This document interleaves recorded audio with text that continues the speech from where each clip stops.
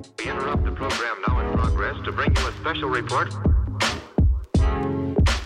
Here are the highlights this morning's news. From the WPGU News Desk, here's today's headlines on WPGU 1071, Champaign's Alternative.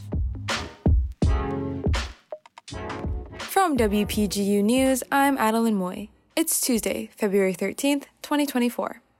The Siebel Center at U of I hosted Midwest colleges last Saturday for the second annual Corn Food Clash robotics competition. Students from 8 different schools spent months designing a robot that could perform a specific task. This year's task was to have the robots push acorn-shaped balls into a net.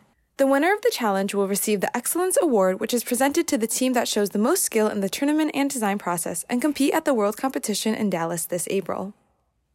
A new bill would end sub-minimum wages for tipped workers in Illinois. Filed on Friday by Representative Lisa Hernandez, the bill mandates that employers pay their employees minimum wage even in jobs where tips are customary.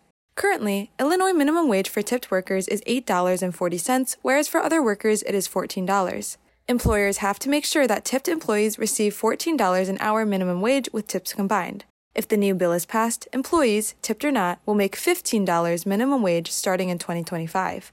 Advocates say that this will help people make a steadier income, but some business owners believe it will discourage people from tipping. If the bill is not approved, sub-minimum wage will still be increased to $9 in 2025. For the last 30 years, Susan Fiskus and her family have been delivering papers to the St. Joseph community. This came to an end when they received word that the Champaign News-Gazette will begin using the post office to deliver papers. Fiskus and her family, who had a contract with the paper, are saddened by this news but will be on standby for the post office if delivering the papers becomes too difficult.